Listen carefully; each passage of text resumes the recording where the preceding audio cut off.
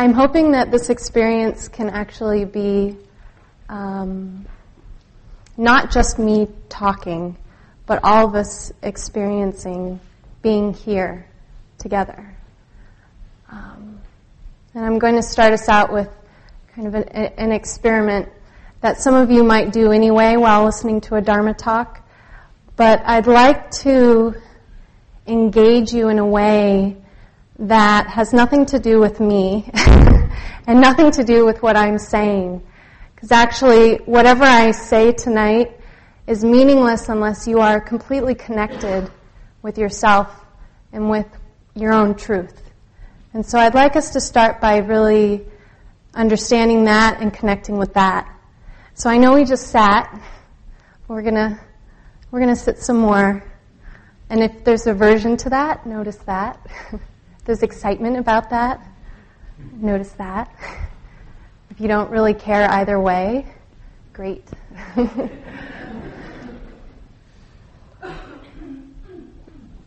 So just get comfortable. There's no brownie points for good posture right now. Just be comfortable. I'd like you to begin by closing your eyes.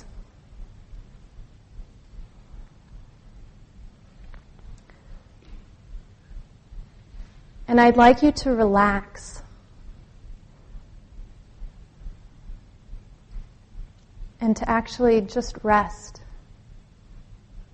in this moment.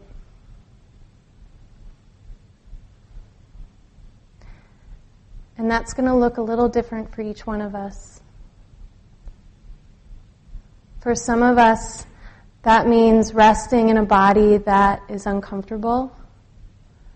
For some of us, that means resting in a mind that is cloudy or tired. If you're me, you're resting in a body whose heart is pounding. And this is all okay. We're just going to rest in whatever is happening right now.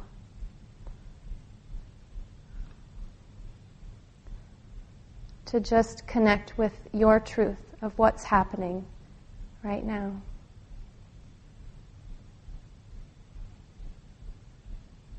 And there's 3 phrases that I'd like to share with you that I've been practicing with lately. And that is, there's nothing to do. There's nothing to do right now. Simply being with what is. Nothing other than that. Notice if you're trying to manipulate or control your situation right now. There's nothing to do. There's nothing happening. Just rest.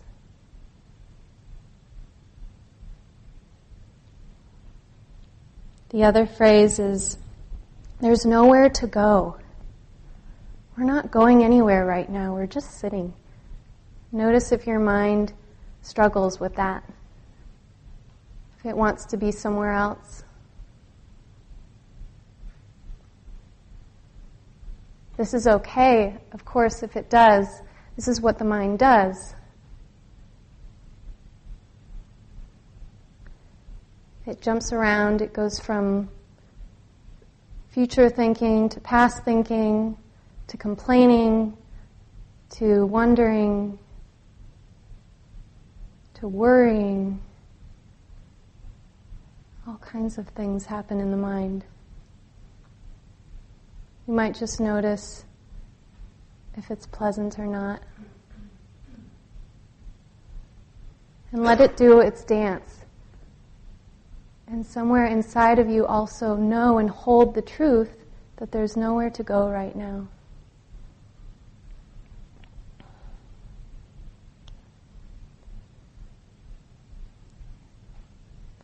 The other phrase is, there's no one to be. There's no one to be right now. Whoever you think you are, it's really not important.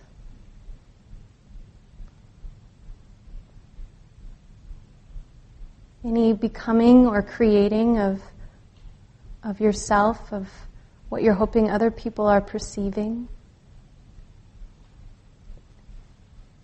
is really unimportant right now.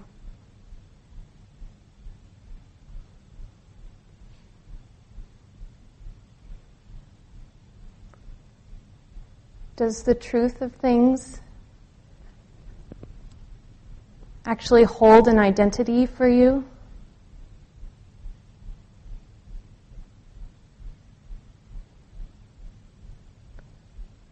Is the truth something you own or something you can create? Or is it just here?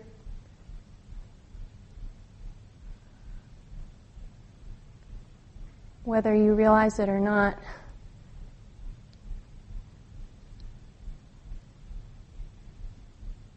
Notice if you get into the way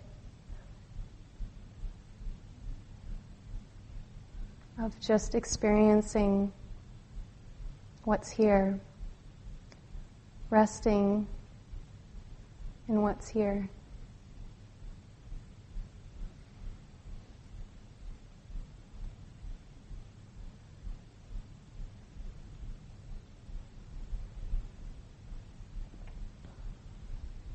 If you're feeling sleepy, it's okay to open your eyes, sit up a little straighter and just notice that sleepiness, what it feels like in the body. If you're feeling agitation, just noticing that that's in the body, that that's in the mind. You don't need to manipulate it. You don't need to change it or control it. I'm going to keep talking, but I'd like you to stay connected throughout this talk. To listen not just with your ears, but to really pay attention with all of your senses.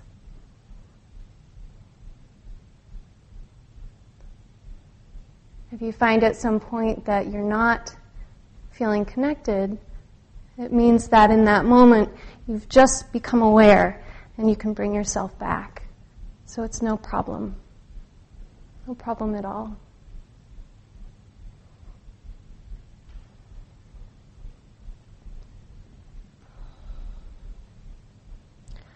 I first received instructions like this to just rest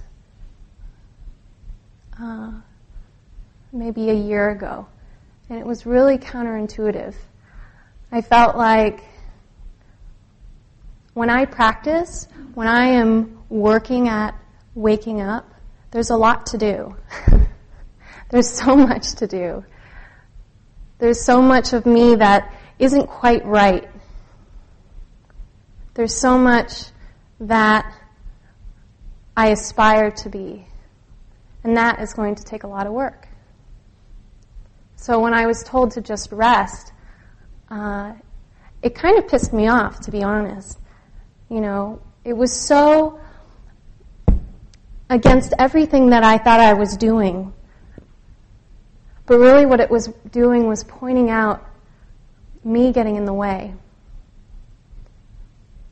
And that's actually what was making me angry about it. It was simply my ignorance being pointed out. Somebody shining the light on it. And I don't know about you, but I hate that. I don't want to see that. I'd much rather be diligent and work hard and look like a really good yogi than have somebody shine the light on sometimes what's true, which in this instance was that I needed to relax, that I needed to just be a part of the flow of awareness that was already there. There was nothing really for me to do but get out of the way. And this has been a real struggle, and I think this is a struggle that a lot of us practitioners have. And if this is something you don't identify with, that's fine. You can just listen and learn how it might be for others. But I think this is something that's common. If it's not in the practice, then it's somewhere else, where we're just trying so hard all the time to make things a certain way.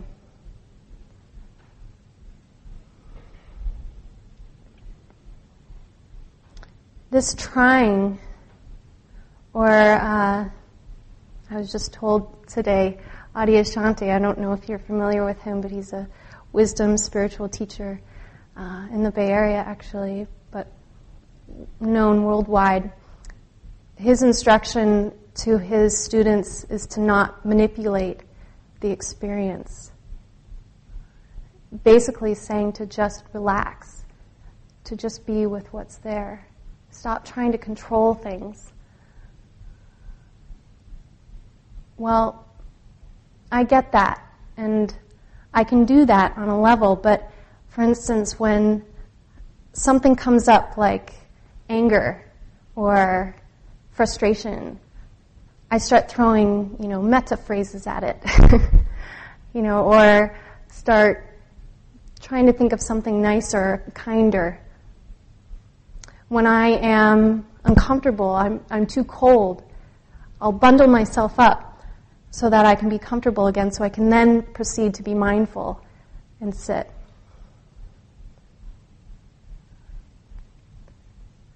These are just small examples, but they're things that we're doing all the time, tweaking our experience so it's just right, so that we can have that perfect experience, that to be a certain way in order to be able to pay attention, to be mindful. We can spend a lot of energy and a lot of time trying to manipulate our situation in order to have that perfect peace, that perfect quiet, that perfect cushion, that perfect, spiritual outfit, so that I can then look and be the part of that spiritual practitioner. And I say that mockingly, but it's something that we do. It's part of our personality. It's, I don't know if it's a Western thing or it's just human nature, but we are trying so hard for something that's already there. That something being this awakeness, this realization of truth. This realization of truth, this being aware, this being awake, isn't something where molecules suddenly come together and there's this huge explosion and fireworks, and all of a sudden we are enlightened because we just did, put all the right pieces together. The climate was just right. People were being quiet in the hall. It was that perfect moment. It doesn't work that way. Awareness is already there. The awakeness is already there. It's whether we're tapped into it or not. It's completely up to us. But that up to us isn't us trying to make it happen. It's simply resting in it, connecting with it. Connecting in it meaning just being aware of it, paying attention to it. Right now. Right now. Now. Every moment. There's no perfect moment for enlightenment. It's every moment. And it doesn't start, we're about to have the new year. And the new year is an interesting time in our culture because we kind of reevaluate where we are in our life, what we want for ourselves, what we'd like to put out there into the world, how to be a better person, how to lose weight, how to be whatever. And we make these promises to ourselves that I think are coming from a good place. And I also think that it is kind of telling to this idea that when things come together, in this new year, I'm going to make this happen. I'm going to make this work the way that I want it to work. I guess what I'm trying to say is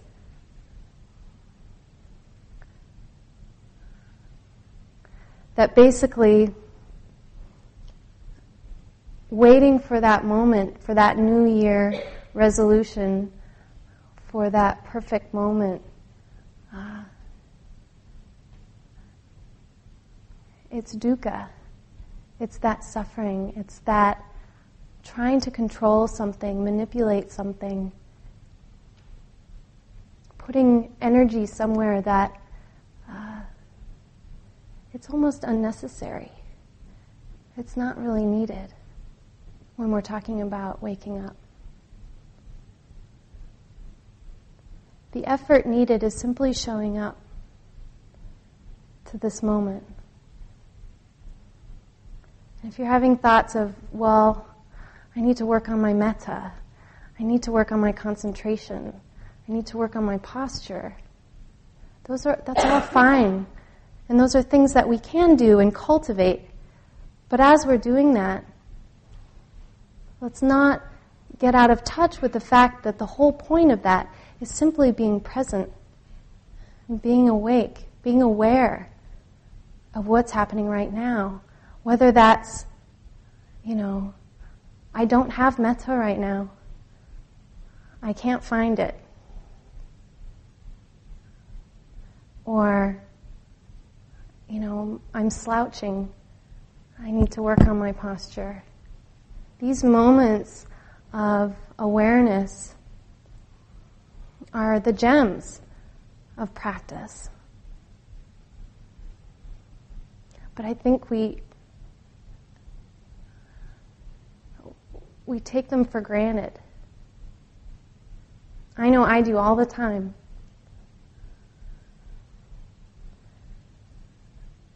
And so this rub, this control that we are constantly bringing into our experience, trying to manipulate, this is the dukkha that the Buddha talks about, his first truth. The truth about dukkha, about suffering. It's a burden. We sometimes don't see it as a burden because it seems so normal.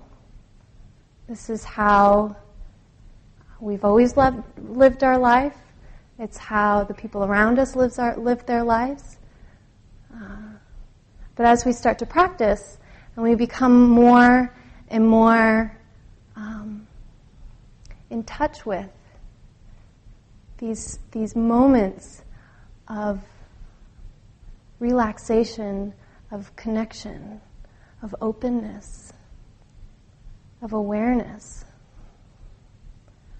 we can feel the burden, that heaviness that is there in those moments when suddenly that control comes back in, that manipulation of experience comes back in.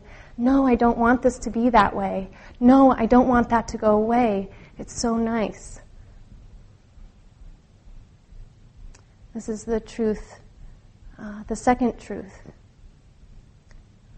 the cause of suffering, the cause of dukkha. And this is to be explored.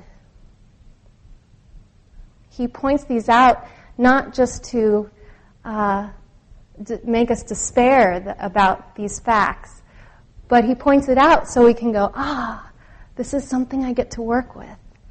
There's the dukkha. There it is. I see it now. And every time seeing that rub, do you know what I mean when I'm saying that? That friction, that place where you're just like, the flow is just not really there.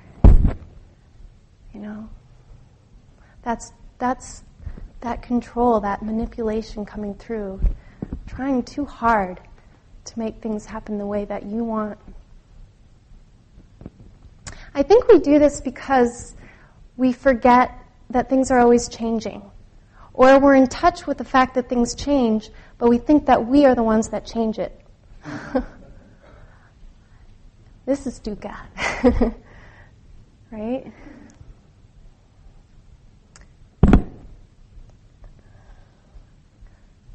This idea that things change is something that we learn immediately in our practice. When you start to pay attention to things, you notice it naturally. Outside of practice, I mean, you notice the changing of seasons, even in California. You notice getting older. You notice changes in relationships. These are obvious, but I don't think we really see the severity that things are changing all the time, moment by moment, that we're changing all the time.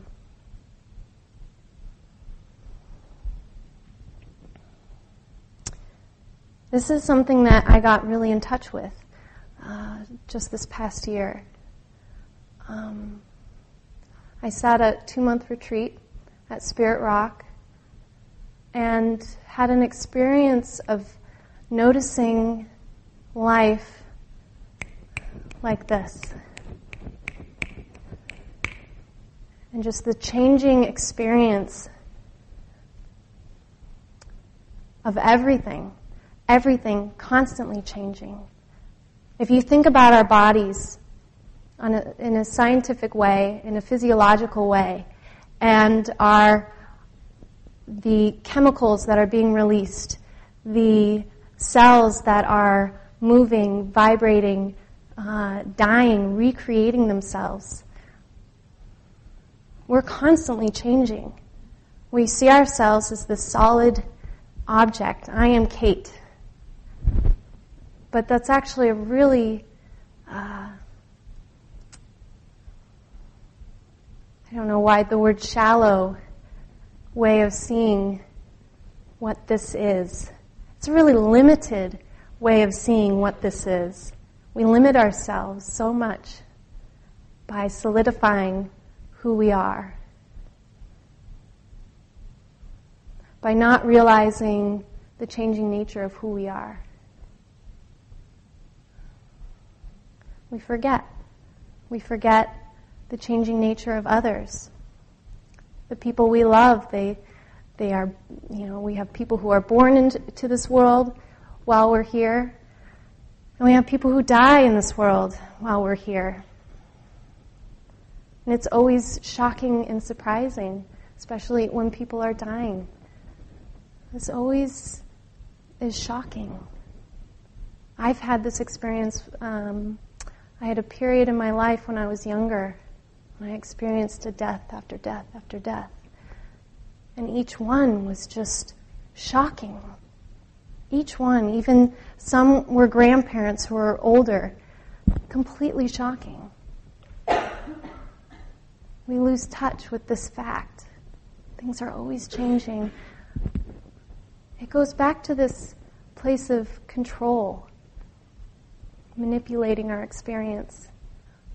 We get in touch now and then with these moments in time where we have no control. We can't do anything about that. We really see it with death or severe illness.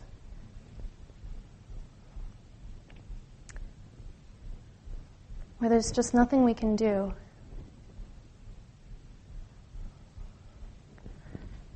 And this can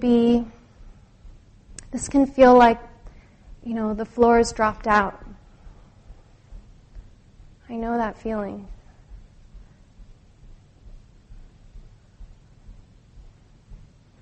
There's this really wonderful, I don't know, I think it's Joseph Goldstein. I think it's in his book. But I don't know if he's quoting somebody else. but I think it might be his quote, where he talks about skydiving, and you're in the plane, and you jump out of the plane, and suddenly you realize you don't have a parachute. And that's what it's like, isn't it? When suddenly we realize we have no control. There's something much bigger than us, or something much bigger that we are a part of. The second line that goes with that quote is that you jump out of the plane, you realize you don't have a parachute. And then you realize there's no ground. And that's what this practice is realizing that even though we can't control things, and that things are changing all the time, we can't do anything about that. And it's okay. I think that what the Buddha is pointing out right away in his Four Noble Truths is that, yes, there is a suffering. There's our way that we relate to that suffering, or to the world that creates that suffering. It's our relationship with the world and our ignorance, really, of the world that creates that suffering. But it doesn't have to be that way. And it doesn't have to be that way right now. He doesn't say anything about, it's going to take you your whole lifetime, or many, many, many lifetimes, in order to understand this. The reason he's giving this instruction is because he believed and he knew from experience, and his followers learned this from experience, that you can wake up right now. Check in with yourself right now. Are you connected? Be honest with yourself. Are you connected right now? If you're not feeling connected right now, connect with that feeling. There's no limitation to it. That's the great thing. It's actually the wonderful news about it. This feeling of connected and feeling aware, awake, has nothing to do with feeling really good, feeling really calm. It's just a misperception. And of course, that's what we want to relate it to. This awakening stuff is going to be awesome. We're going to feel really good when it happens. And sometimes, yeah, I think that's true. I think the more and more we do our practice, we have more and more of these moments of calm and ease, simplicity. But I know from my own experience that sometimes being aware hurts. Sometimes it's really painful, uneasy, uncomfortable. This is just part of the human experience. We are human. This is humanness. We're in these bodies. They're not always comfortable. We have this mind. It's crazy. I mean, that it has a mind of its own. That's us. That's everybody in this room. We're nothing special. And yet, amazing. And notice where you are right now. Are you connected?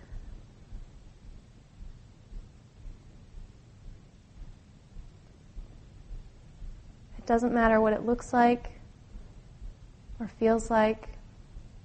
That is completely unimportant. It's whether you're noticing it. Are you connected? If you're completely averse to how you're feeling right now, noticing the aversion.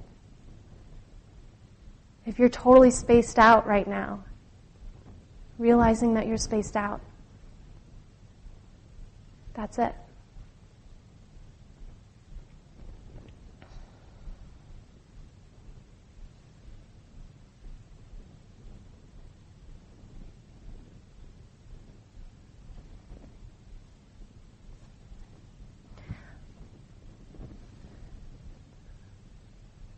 It's a funny thing, this dukkha. This feeling of discontent.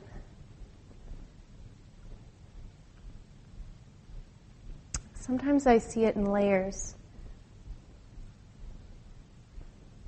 Like, sometimes the dukkha can be there, or the discomfort, just the humanness, what it's like to be human in all its forms.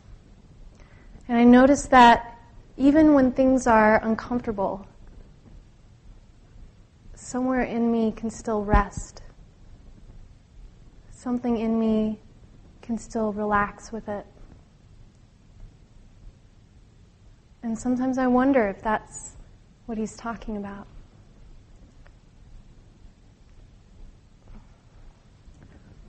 Is he talking about just our relationship with the human experience? And as we become more friendly with it, what are the possibilities from there? If you're able to be with discomfort in a way that's restful, is there still discomfort? I don't really know. I'm working on it. But it's an interesting question. I think so anyway.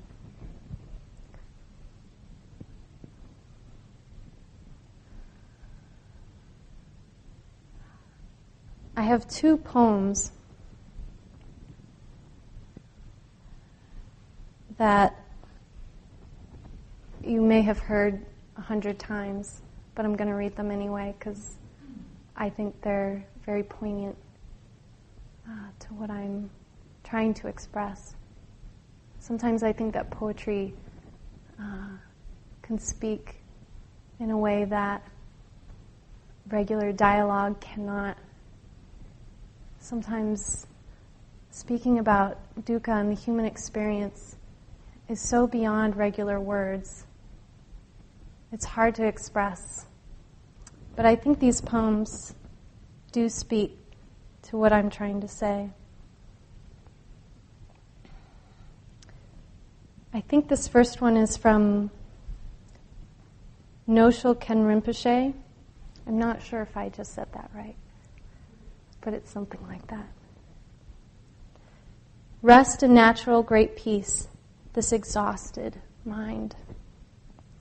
Beaten helplessly by karma and neurotic thoughts, like the restless fury of the pounding waves in the infinite ocean of samsara. Rest in natural great peace. Rest in natural great peace, this exhausted mind. It is exhausting, isn't it? Sometimes. Sometimes it's exhilarating. Sometimes it's exhausting. When I was talking before earlier, taking you through that meditation with the 3 phrases, there's nothing to do, there's nowhere to go, there's no one to be.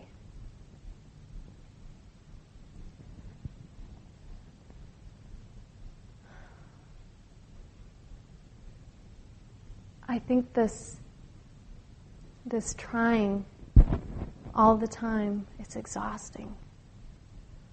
I think there's a point, I know for me personally, there's times where I'm just sick of it. I'm done with it. I'm so done with this selfing, this me. This is who I am. I got to prove it. I've got to look the part. I've got to be polite. It's exhausting.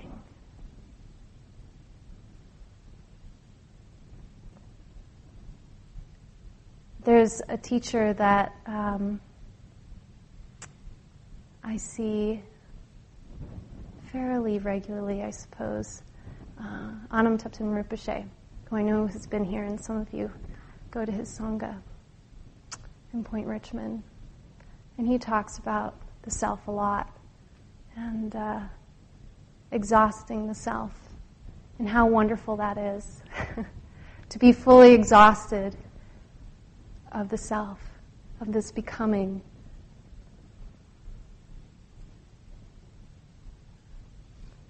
I've experienced a few times this exhaustion of trying and being to the point where I have these moments, these glimpses of letting it go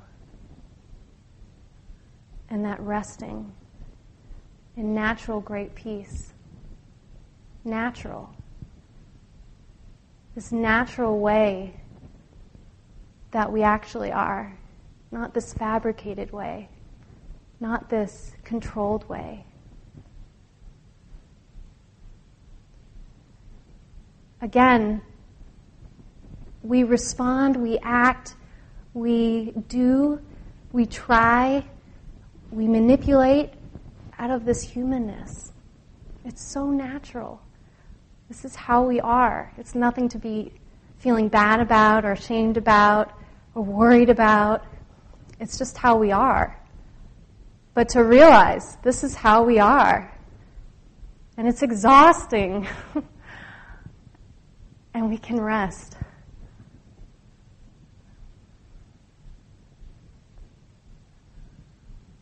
Sometimes I feel like that's what my practice is simply resting.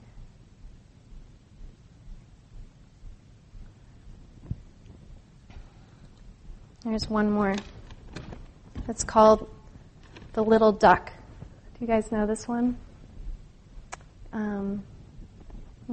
It's by Donald C. Babcock. Now we are ready to look at something pretty special. It is a duck riding the ocean 100 feet beyond the surf, and he cuddles in the swells. There is a big heaving in the Atlantic. He is a part of it. He can rest while the Atlantic heaves because he rests in the Atlantic.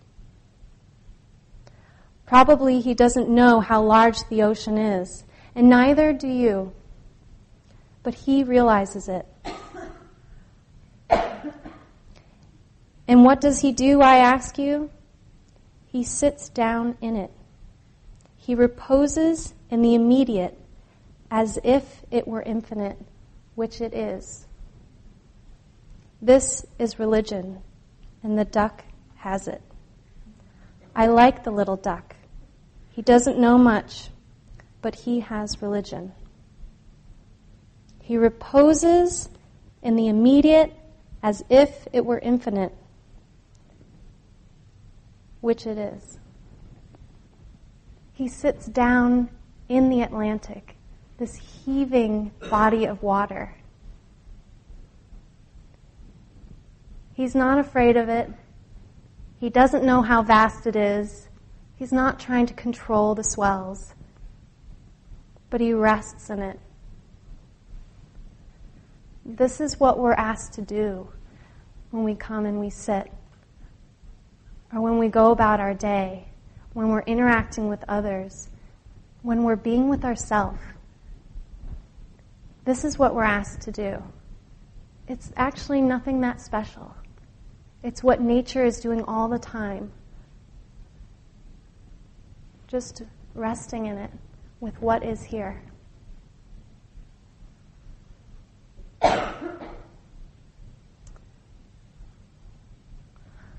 So, just noticing where you are right now, if you're connected.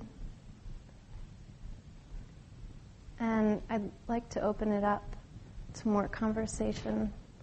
Any questions or comments, disagreements? It's all welcome.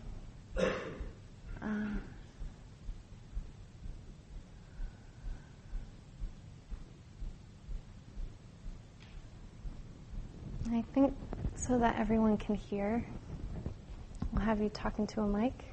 That's okay. who was the poet? Donald C. Babcock.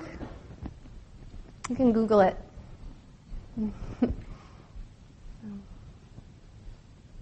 Yeah, I heard that on a retreat once. When I was really struggling with what was going on with me, I think I was having a lot of body pain and, a lot of body pain and discomfort. My mind was going nuts.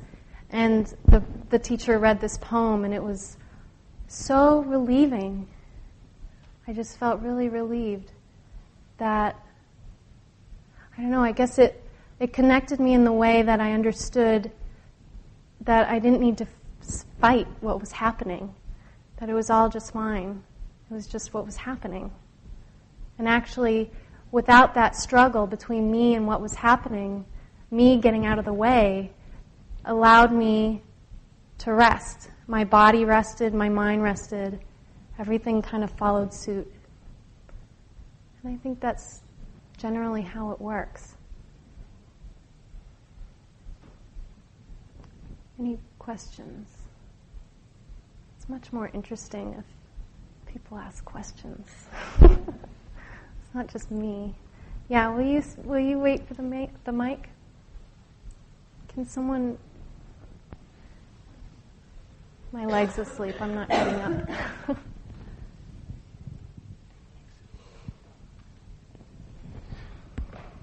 This is a tough question for me, but I'm wondering if there's a place in my life where manipulation is good, and it can be associated in many ways. Physical, for example, in terms of I have to do something to eat, and so in that respect, but there's also other ways, and so I'm wondering if you can comment on. Yeah, it's a great question. Okay. Yeah, so is it healthy to sometimes manipulate? Yeah. And I think that,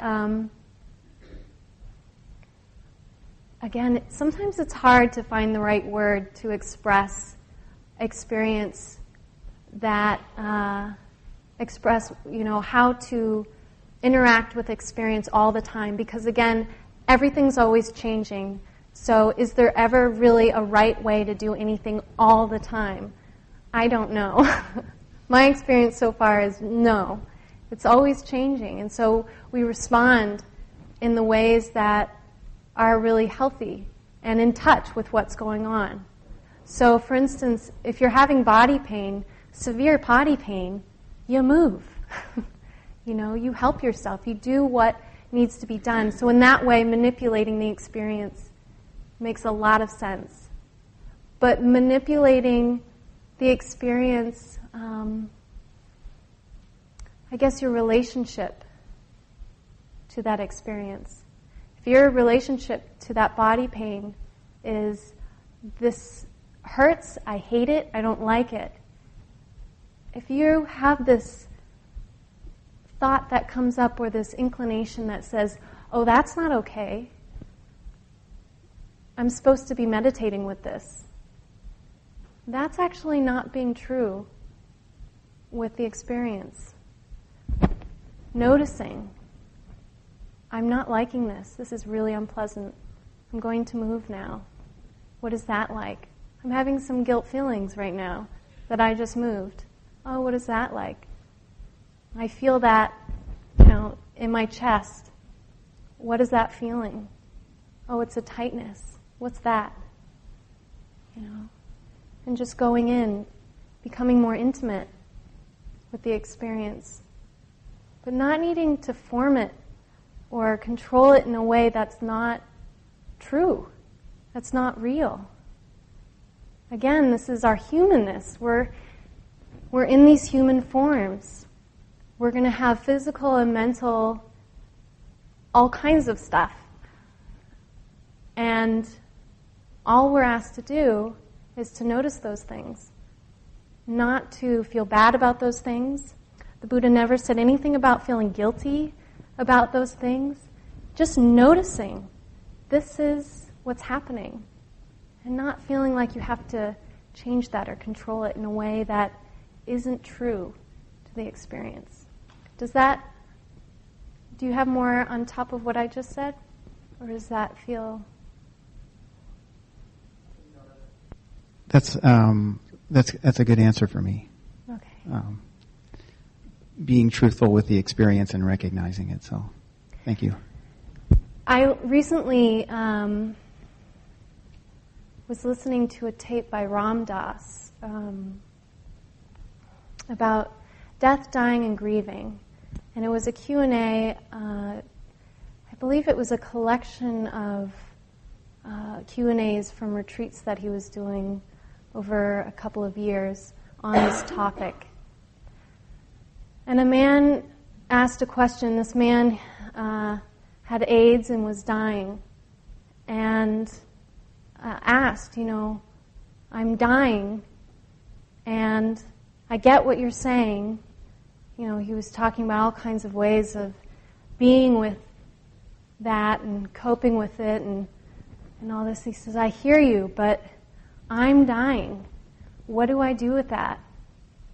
And Ram Dass, it's all audio, so you can't see, but I just envision him taking this long pause. There's this long pause, and I imagine him really being with the question. And he says, really be with your truth. Stay close to your truth. That's what he said. Stay as close to your truth as you possibly can. And he went on from there to explain what that meant, which was to just be with whatever is coming up. If you're angry one day because of this, be with that anger. Really understand it.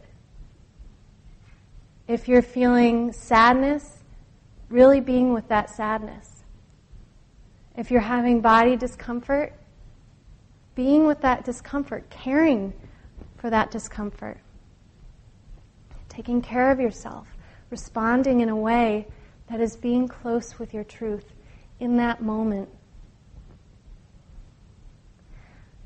Again, our moments are changing constantly, and so that really is a key piece. Our truth in that moment is going to be very different from our truth in the next moment, maybe. Maybe it's similar, but maybe it's totally different. And so constantly coming back to our truth fresh and getting to know it in the moment.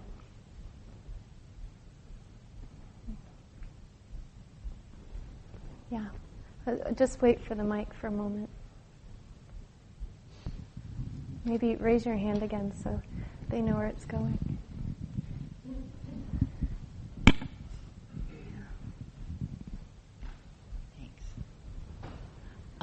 I just wanted to say, I had one thing to say or one comment and then a question.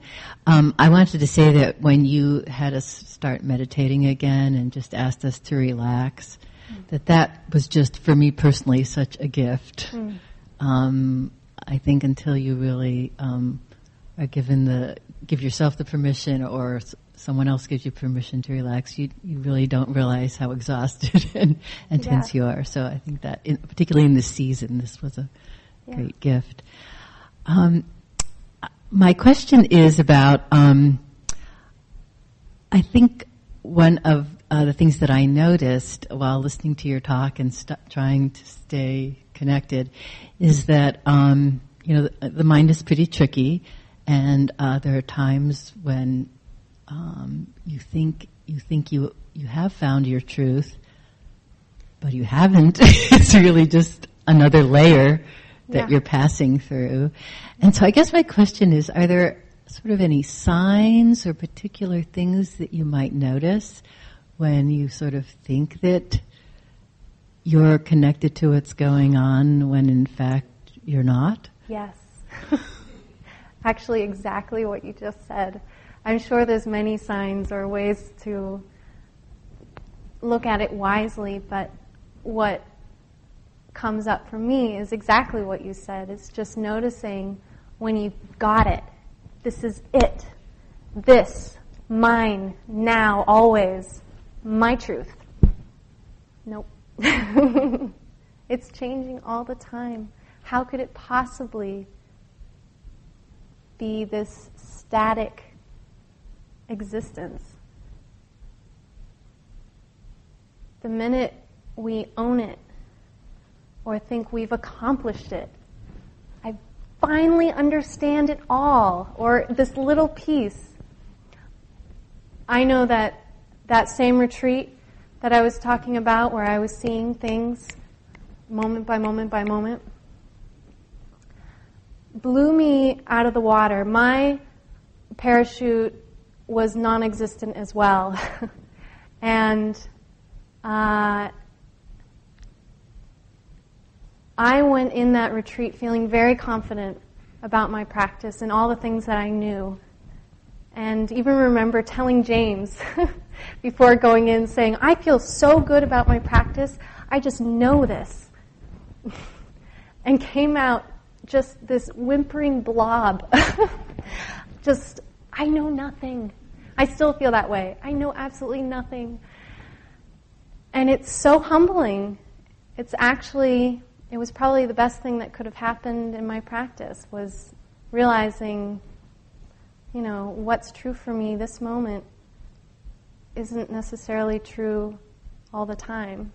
And what I think I really know has so many layers. How could I possibly know? It's like that poem. The duck doesn't know how big the Atlantic is, but at least he knows that much. We don't always recognize that we don't know. We don't need to know the full extent of the truth of things. In fact, there were things that the Buddha said, don't even bother trying to figure this out. It'll drive you crazy. There's a list. There's a list for everything. But there is a list of things he said, don't even bother. It's way beyond. And that's okay. We're always trying, I think there's a security. I know for myself, I feel much more secure if I can figure it out. I'm constantly being told by a certain individual, stop figuring it out. And, it's become a mantra for me, constantly needing to figure it out. There's some security, solidity there. There's my ground. It's really harsh when that reality is then taken away, Yeah. Thanks for that question.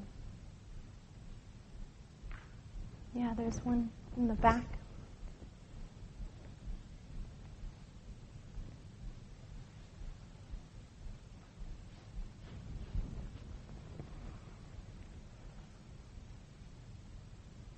This might be the last one, and then we'll do a merit.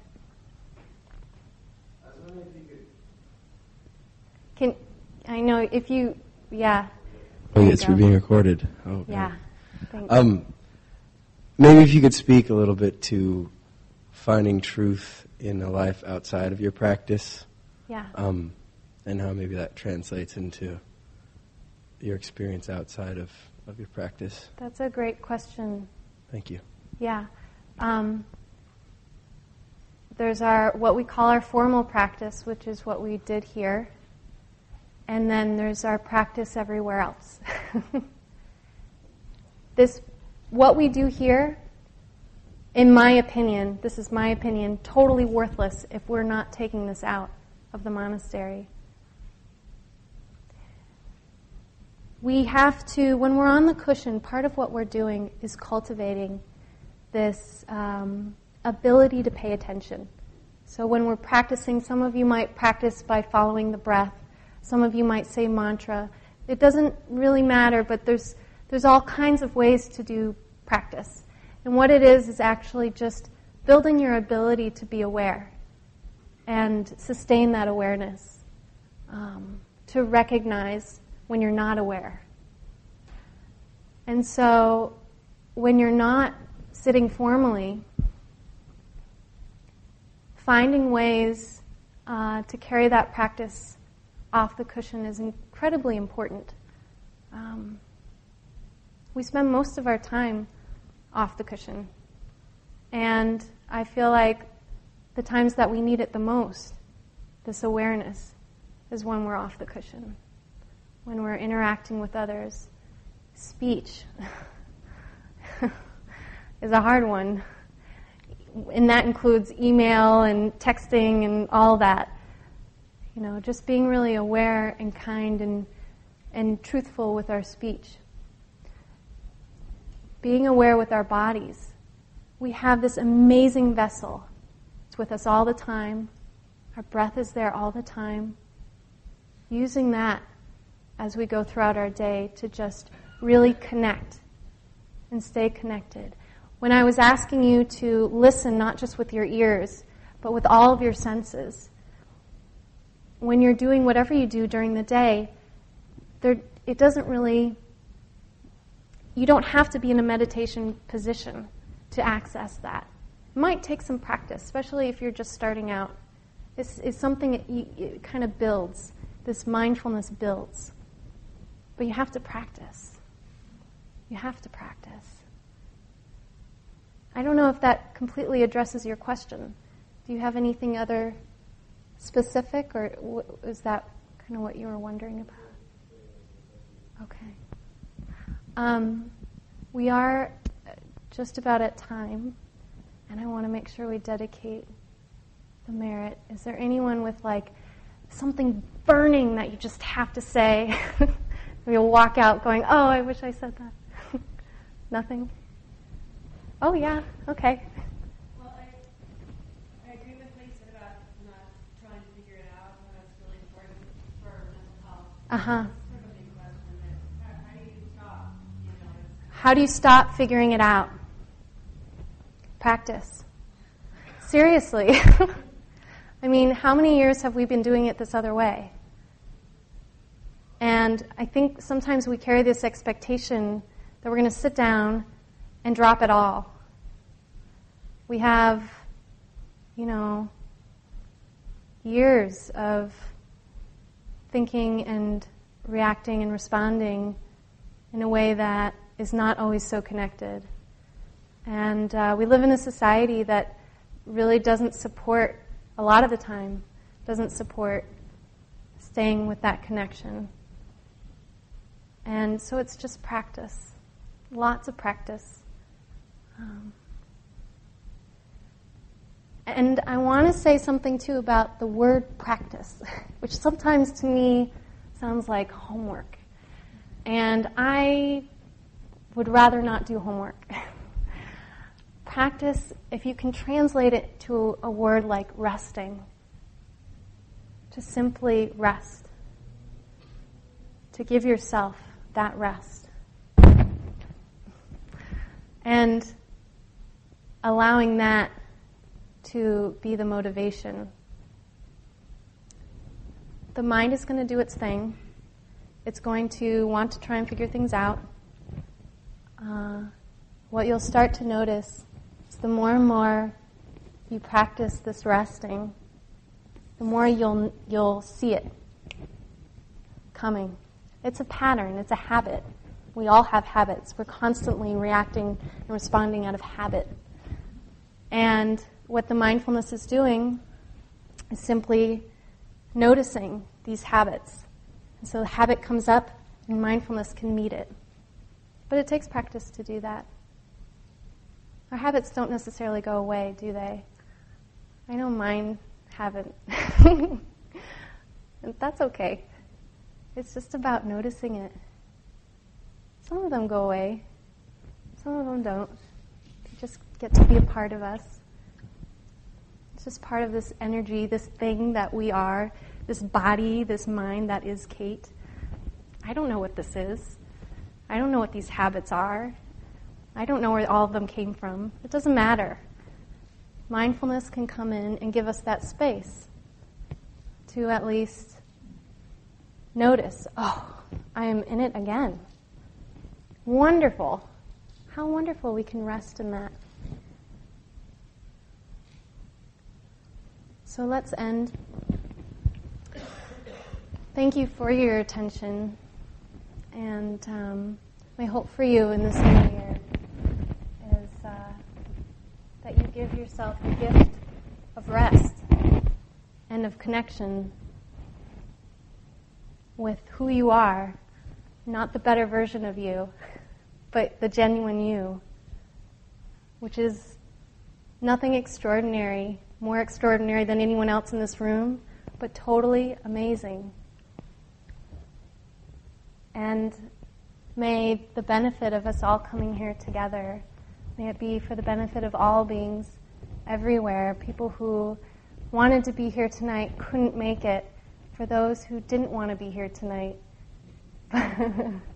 but maybe, are still doing this work, for beings who are experiencing their humanness this holiday season, or other people's humanness this holiday season. May the work that we do not be just for us, but for all beings everywhere.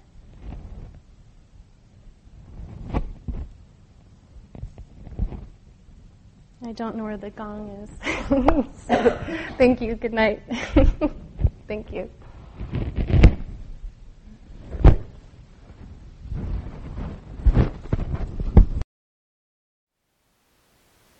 Thank you for listening. To learn how you can support the teachers and Dharma Seed, please visit dharmaseed.org/donate.